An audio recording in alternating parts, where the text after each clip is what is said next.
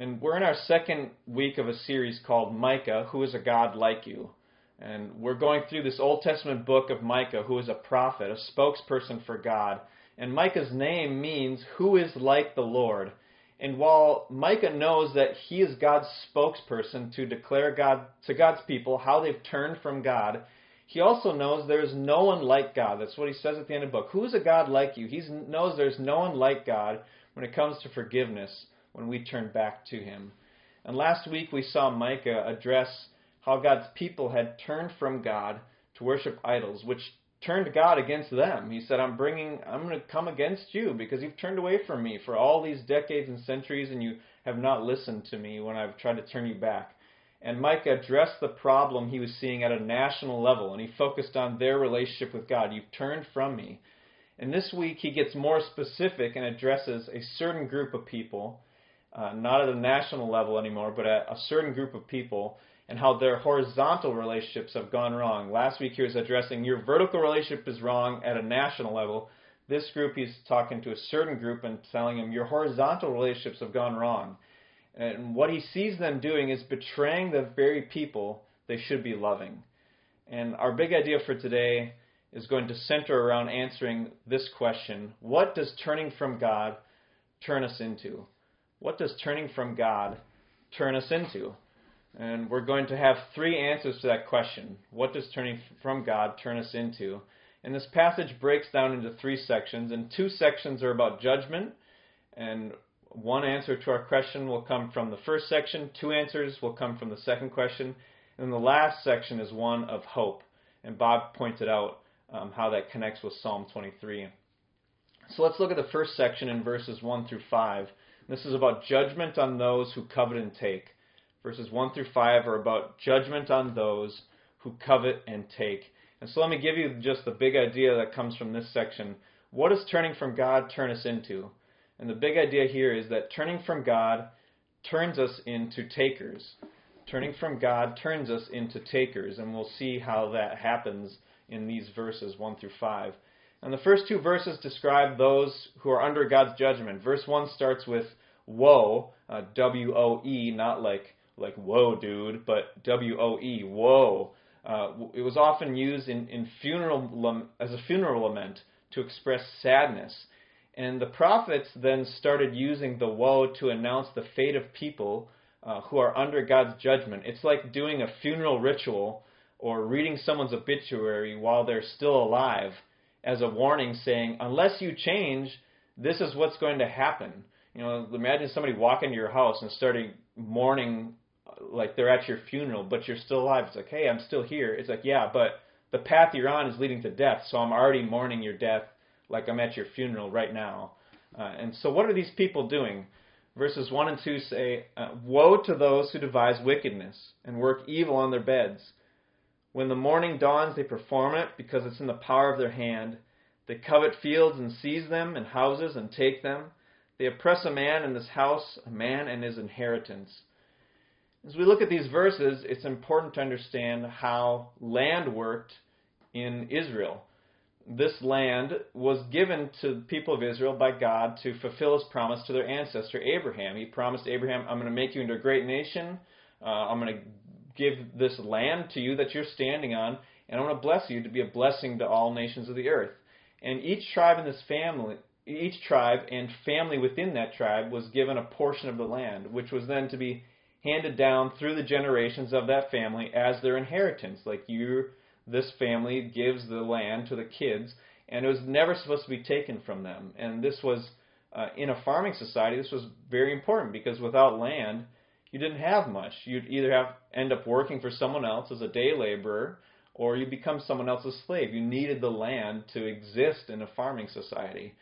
And the problem Micah sees here is people taking away other people's land. They're like cheating them out of it. And verse 2 tells us it starts with coveting.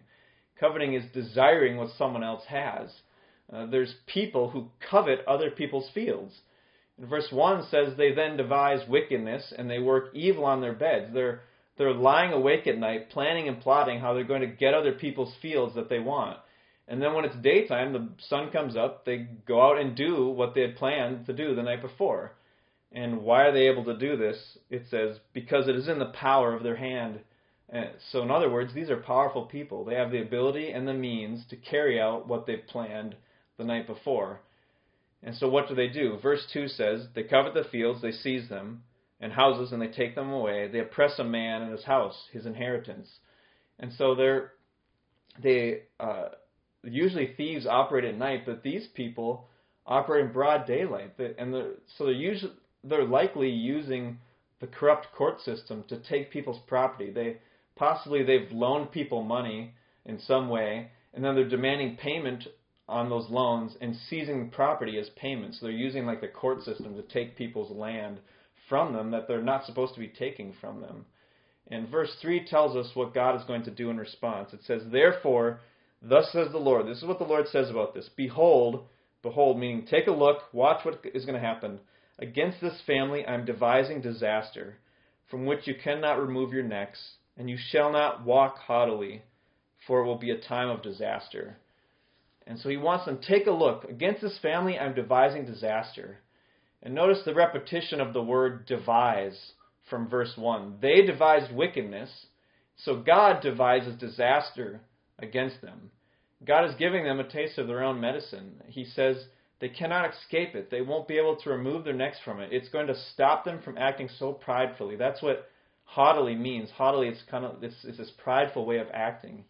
And verses 4 and 5 give more of an idea about what this disaster will be by recording what people are going to say about these coveters after the disaster comes. So verse 4 and 5 say, in that day they shall take up a taunt song against you, and moan bitterly, and say, we are utterly ruined. He changes the portion of my people. How he removes it from me. To an apostate he allots our fields. Therefore you will have none to cast the line by lot in the assembly of the Lord. These words are what people will say to mock them and taunt them. It's like if you have something bad happen to you and someone mocks you by speaking for you about what you're upset about. You know, I really like, it's kind of, a silly example, but I really like pumpkin donuts from Dunkin' Donuts. And sometimes when I go through the drive-thru there, they're like, no, sorry, we're out of pumpkin donuts, because they get kind of popular. And so it's almost as if I was telling you, like, man, I went to Dunkin' Donuts and they didn't have any pumpkin donuts. And then you mock me by saying, like, oh, I went to Dunkin' Donuts to get a pumpkin donut, but they were all out. Boo-hoo. It's kind of like if you mocked me and taunted me by saying the thing that I'm upset about in my own words. And that's what they're doing here. And it's important what the taunts say. Remember, people in Israel had a portion of land allotted to them by God, which was passed down as an inheritance within their family. And so look what happens to these coveting devisers of wickedness. God changes their portion, a reference to their land and inheritance. He removes their portion by allotting their field to an apostate, or in other words, like a kind of a non-believer, someone who doesn't believe in God. And therefore, they don't have anyone in the assembled people before God to mark out their property. They were taking people's inheritance, and so the consequence they receive is they have their inheritance taken from them. And oftentimes, when the way that God shows us, the way God gives us consequences for our sin, is He kind of holds up a mirror, and it's like He shows us the ugliness of our sin by having that sin done to us. It's like, look at, or in this case, He's giving a warning. There's an opportunity for repentance here, and He says, look, here's what you're doing, and here's what I'm going to do to you. I'm going to do that same thing to you. And it's like, oh my gosh, I would hate to have that done to me. That's what I'm doing to other people. I'm going to repent of that and stop. And then if they refuse to repent when they get a warning, okay, it's going to be done to you. And that's kind of like the next phase. If telling you, how would you like this done to you, doesn't get repentance, then it actually gets done to you. So it's like this mirror of like, this is how ugly your sin is. And this is what it's like to be you and experience what you're doing to other people. And when is this going to happen? How do they have their land taken? Who is this non-believer in God that takes their land? Who brings the disaster? We're not given the exact details here, but one of the likely options that we talked about last week is this is referring to the Assyrian Empire invasion that happens in 701 BC. During the reign of King Ahaz that Micah mentions he lived under in verse 1:1. He was prophesying in the days of Jotham, Ahaz, and Hezekiah. Ahaz, the king right in the middle there, was the worst king he lived during. And he was a really bad king, and that's probably when a lot of this bad behavior was taking place, because they were under a bad king. And Hezekiah was the next king after Ahaz, and during his reign, the Assyrian Empire invaded the southern kingdom of Judah, and they surrounded the capital city of Jerusalem. And that meant all of that land around there, or at least marching up to the capital, was invaded. And so a bunch of people's land was plundered in that invasion process. And so that is possibly one of the times when it was like, okay, your land and your houses and stuff is going to be plundered by these Assyrians. That was possibly when all this took place. Micah's warning came true. So what does turning from God turn us into? Turning from God turns us into takers. And we saw in chapter 1 that the people had turned from God to worship false gods. Instead of looking to the one true God as their ultimate source for all things, they turned to false gods. And we saw what this did to their relationship with God. It broke their relationship with God. When we turn to worship things other than God, it turns God against us, and it breaks our relationship with Him. But it does more than that. It also breaks us. When we turn from God, it turns us into something else. It turns us into something we don't like. And a principle of religion that and spirituality that you can see in the Bible and just in our world is this: what we look to is what we look like. What we look to for peace, comfort, joy, security, satisfaction, hope, change, purpose, significance is what we will look like. What we look to for those things is what we will look like. We take on the image of what we worship. And the false gods they were worshiping were takers. They required sacrifices to make them happy. They required certain religious rituals to get them to bless you. They say, you need to do this to make it rain. You need to do this to have a good sea voyage. And these gods were hard to predict, and they always needed something from you. They were takers. These gods they take from their worshipers. It was a system of exchange.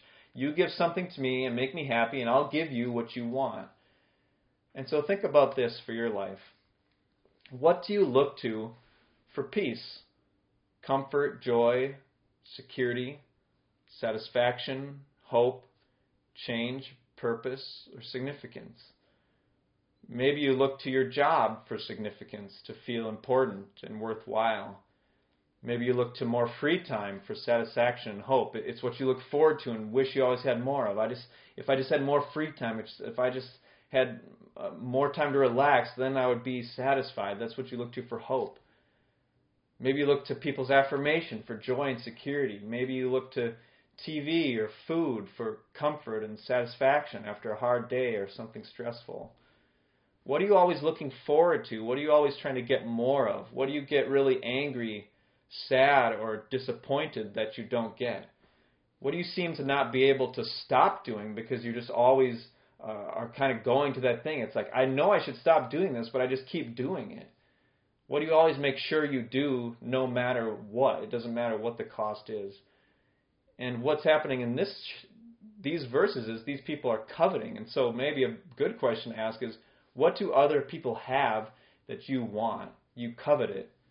And there's a reason have no other gods before me is the first of the 10 Commandments, and do not covet is the last. Because the thing, when we put God out of the first place in our priorities and out of our loves and out of what we worship, that's when we're coveting things and having other gods before Him. And we talked about this last week. How do you fill in these blanks? If only blank, then blank. If only I had more free time, then I would be satisfied. If only I had more money, then I'd feel secure. If only my kids would behave, then I would be happy. If only I could get my to-do list done, then I would feel, rested, or I could relax. And that's what you're worshiping. What if you put in that blank, if only blank, then it would give me this.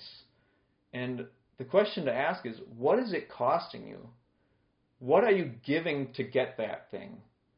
And what is it giving to you? Is it really giving you what you want? What are you putting in that blank? If only this, that's your God. What is it costing you to worship that thing? What are you giving to try and get that? And what is it actually giving to you? Is it actually giving you the hope, the satisfaction, the joy, the security? Does it ever actually deliver on the thing that you're hoping it would give you? Is it giving you what you want?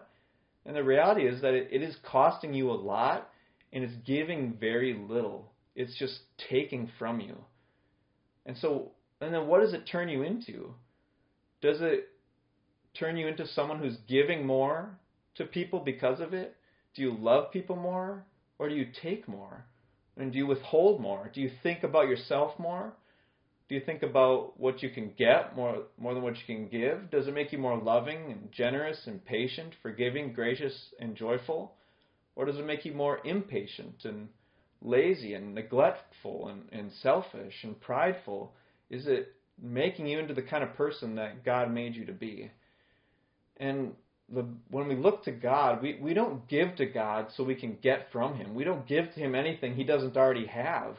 He gives to us what we could never get on our own. But because the one true God is a giver, and when we worship Him as our ultimate source for everything, we become givers too, because God doesn't need anything from us. He's sufficient in Himself. And so He says, I just want to bless you. I bless you so you can be a blessing. And so when we worship the one true God, we become givers as well, because He doesn't need from us. Our relationship with Him is based on grace, not what we can give to Him, so then He gives out to us.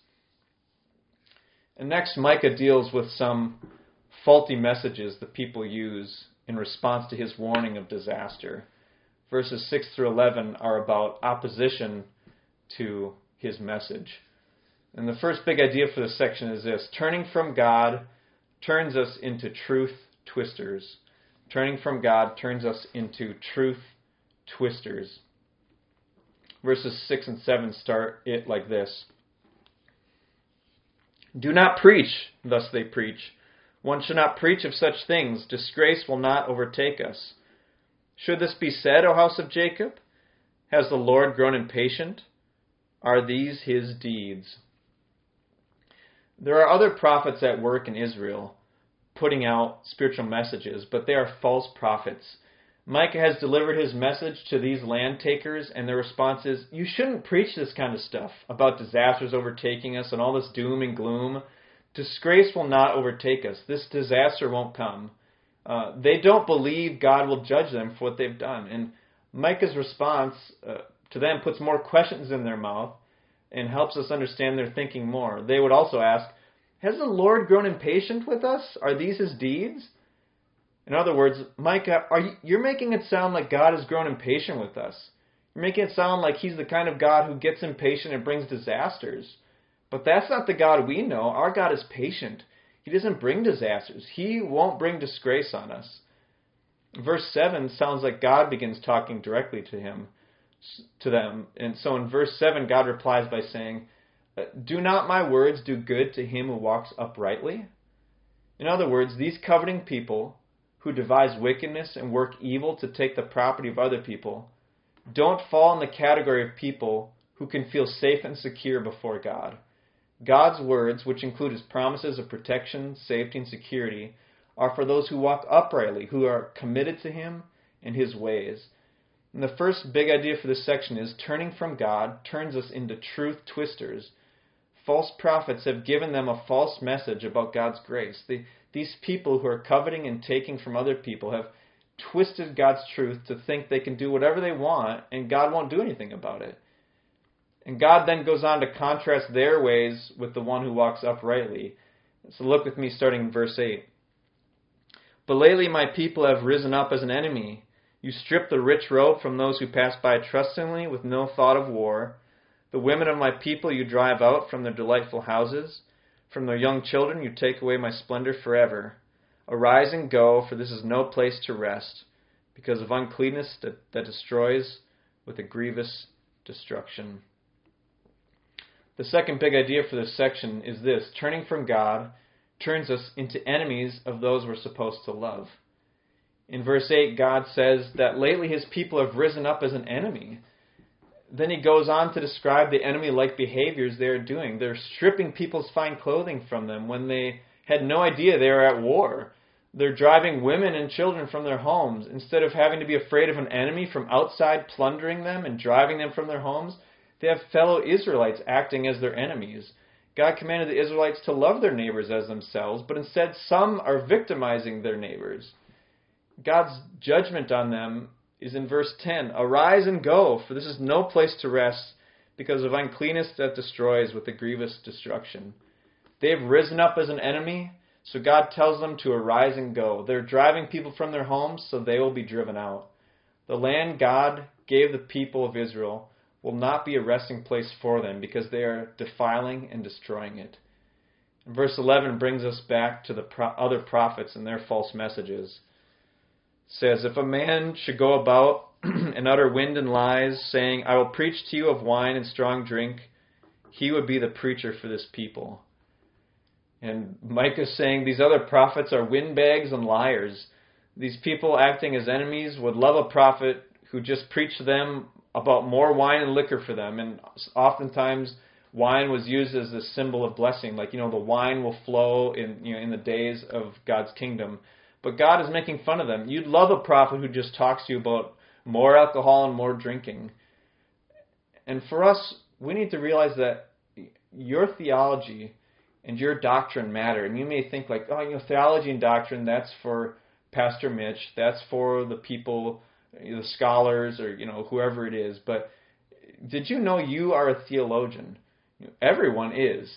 Theology is the study of the nature of God, what He's like. And you have a view of what God is like. You are either a good theologian or a bad theologian. And these people who are acting as enemies of their fellow Israelites are bad theologians. What they believe about God keeps them from having a real relationship with God where they respond to what He says. These aren't people saying, God doesn't exist, so I don't care about your warning message of judgment. These are people saying, God is so loving and so gracious and so patient, He would never do that to me. How could a loving, gracious, good, and patient God ever bring disaster on me? They just think it's God's job to be patient, gracious, and forgiving, so they can do whatever they want. And that's why He exists. They just think it's just God's job to love me and forgive me. And so they don't think they have to change how they're living. They can live however they want to live. And turning to God requires the truth about His grace. Having a real relationship with God requires the truth about His grace. The messages we believe about judgment and grace will either keep us from God or pull us toward Him. And we have to get this right. What you believe about God can keep you from a real relationship with Him. What you think about God will either draw you toward Him or keep you away from Him. And we can get grace wrong in two ways. Because these guys are saying, God would never do that. And we could be on the one side where we say, my sin is so bad, God would never forgive me. And we need to believe, no, God's grace is big enough to forgive you. But we can also be on the opposite side where we say, God is so gracious, He would never judge me for doing bad things. And these people have a view of God's grace where they never actually go to Him to receive His grace, because they never actually confess sin to Him and ask for forgiveness. And they never repent and rely on God's grace to change them. And so, does your belief in God's grace keep you in sin? Do you just say like, oh, well, I'm really like stuck in this sin. I keep doing this thing over and over to my kids or my spouse or coworkers or neighbors, or I'm reading the Bible and I know what it says and I'm not living it out, and I know I should be, but you know what? God is patient and God is gracious, and so He forgives me. Does your view of God's grace keep you living out of line with how you know God has asked you to live? Do you just keep saying like, God's gracious so He forgives and it's okay? And if God's grace keeps you living in sin, then you've twisted God's truth. It's keeping you from a real relationship with God. Think of being in a human relationship where all you do is hurt and ignore the other person and do the opposite of what they ask. And you just expect them to forgive you for it without ever actually talking it through with them, apologizing, asking for the forgiveness, saying, how can I be better in this relationship? What kind of relationship is that? If we just say like, yeah, I know I don't care at all about how I'm living, but it's just their job in this relationship to be patient with me and forgive me, and I don't need to talk to them about it. That's a terrible relationship. And if we use God's grace to keep us from doing something about sin in our lives, then we're misusing grace. We're using grace to keep us from a real relationship with God, and we're taking God for granted. And so here's a test. Are you teachable? Are you open to correction? When you see sin in your life, do you do something about it? When you see an idol in your life, do you do something about it? Or do you take God for granted? Do you keep going on with life, leaving your relationship with God the same because, oh, He has infinite patience and infinite grace to forgive, and I believe Jesus died for my sins, so I'm set. And we have to ask ourselves that. Do we take time to have a real relationship with God? Verse 11 and 12, final two verses, end on a note of hope. And these are about hope for the hurting in the true Shepherd King. Hope for the hurting in the true Shepherd King. And we've been hearing about these people who were takers and acting as enemies. And this means there's a lot of hurt people around. And when you have people in your life who have acted as an enemy towards you, have been taking from you, that hurts. And God says there's a disaster coming because of these people, and it's a disaster that's going to affect the whole nation.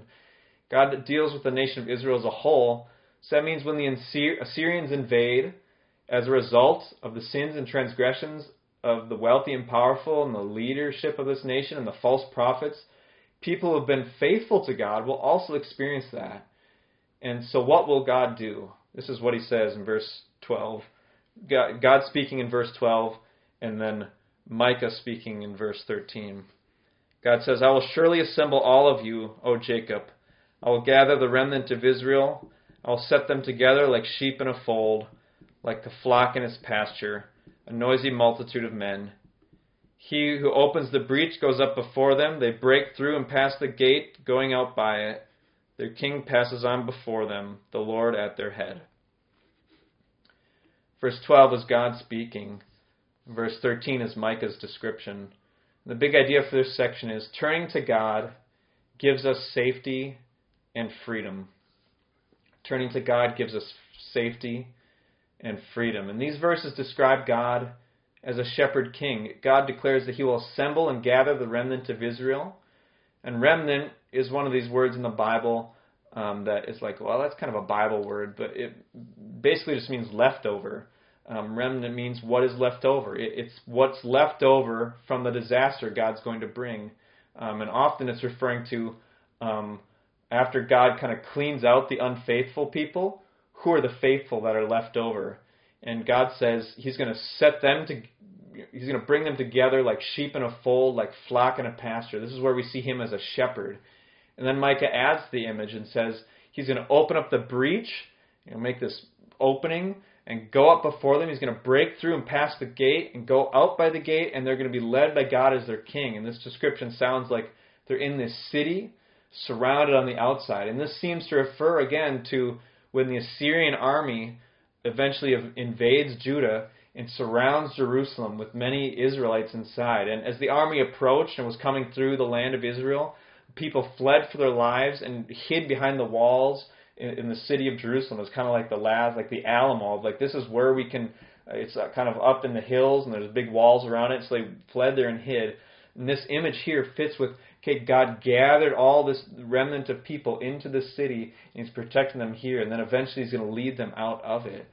And the big idea for this section is turning to God gives us safety and freedom. And these people were hurt by their very own countrymen, people who were supposed to look out for them and have their back, acted like enemies toward them. They coveted their stuff and made evil plans to take it, and then the court system helped them to take it.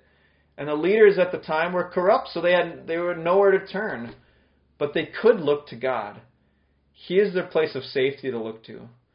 When Israel's kings who were supposed to shepherd the people failed, they could look to God as the true shepherd king to gather them, protect them, and take care of them. And so if you think about your life, we've all, as long as we're on this earth, we're going to have imperfect relationships. And that includes in the church, that we are all moving towards treating each other like God treats us. But we're going to have imperfect relationships in the church. We're going to have imperfect relationships in our families, with neighbors, coworkers, friends. And whatever hurt or pain we've experienced in relationship, God is the place we can turn to as the one who is always safe.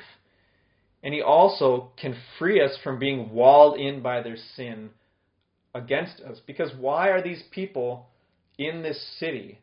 It's not because of their sin. It's because of the sin of other people that now this disaster has come upon the nation. And now they're walled in this city, surrounded on the outside.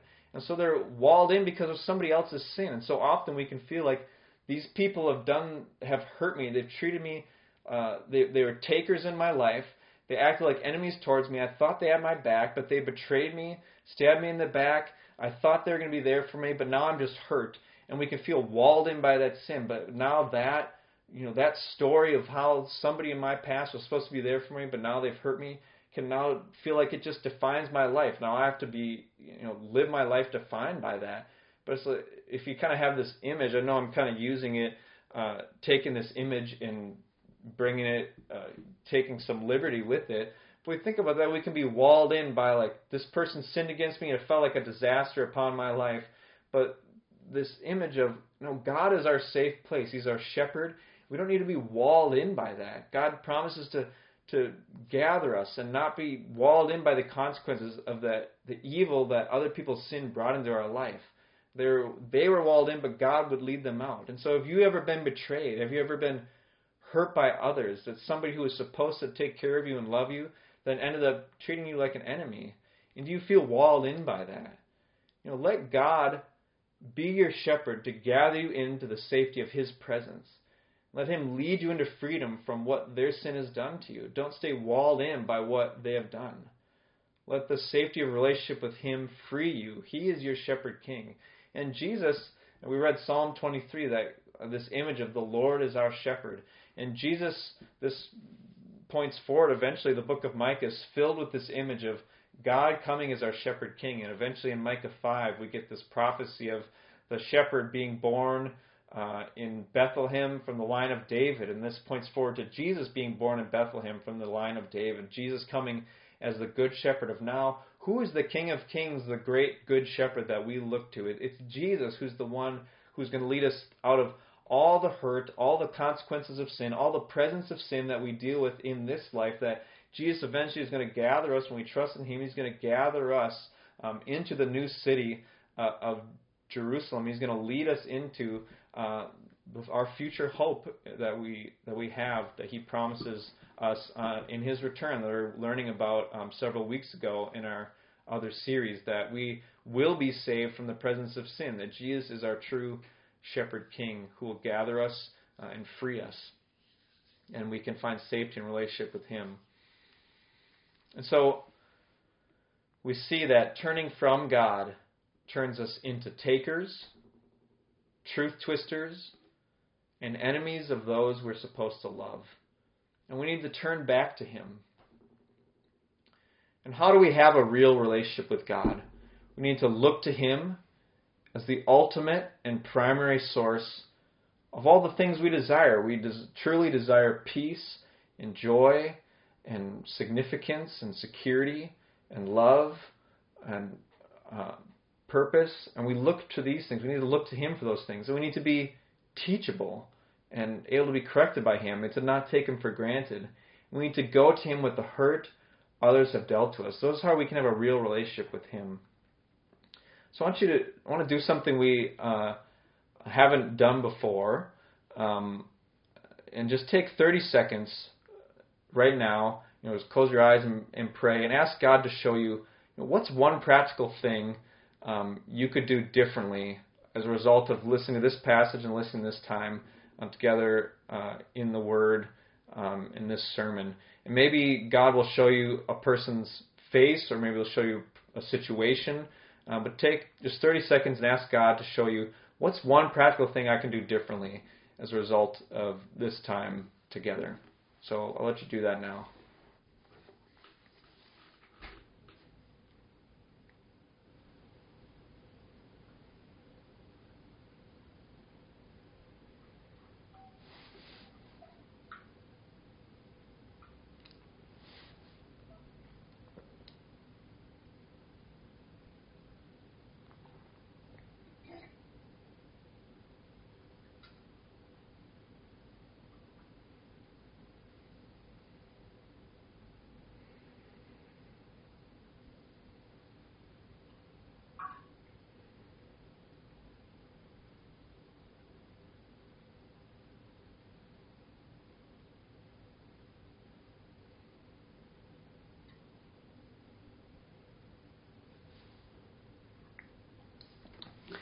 And then if you have somebody next to you, just tell them maybe in a sentence or a word or two, or maybe you have one word, tell them what it was that came to your mind, or write it down or put it in your phone. Just something that can be like, okay, this is what I wanted to do, or say, so do something to kind of get it verbalized.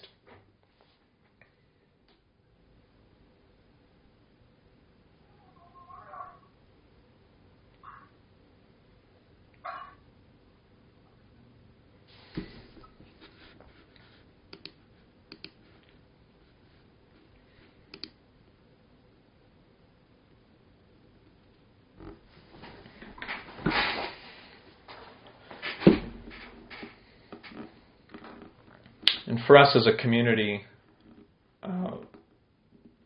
we want to be people who look to God as our ultimate source for all things. And we don't want to be taking on the image of other gods.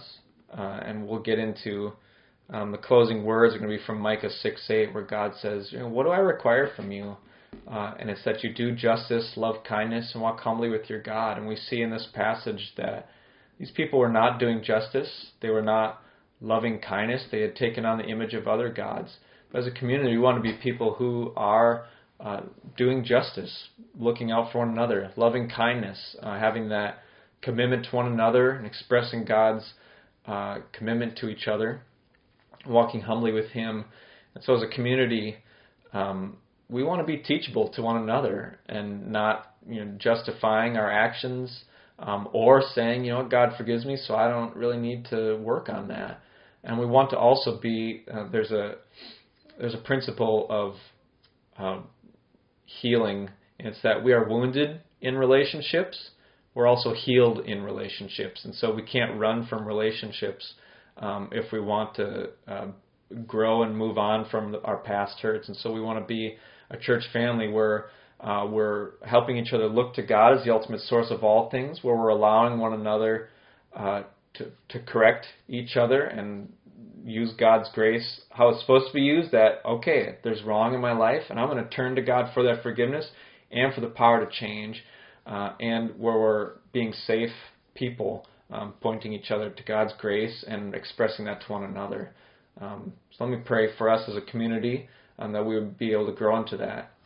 Father, would you help us to be a community that's doing what Mike is doing here, that we would be able to show each other where we're not looking to you, and how we've turned into something that we're not supposed to be because we've gotten our eyes off of you.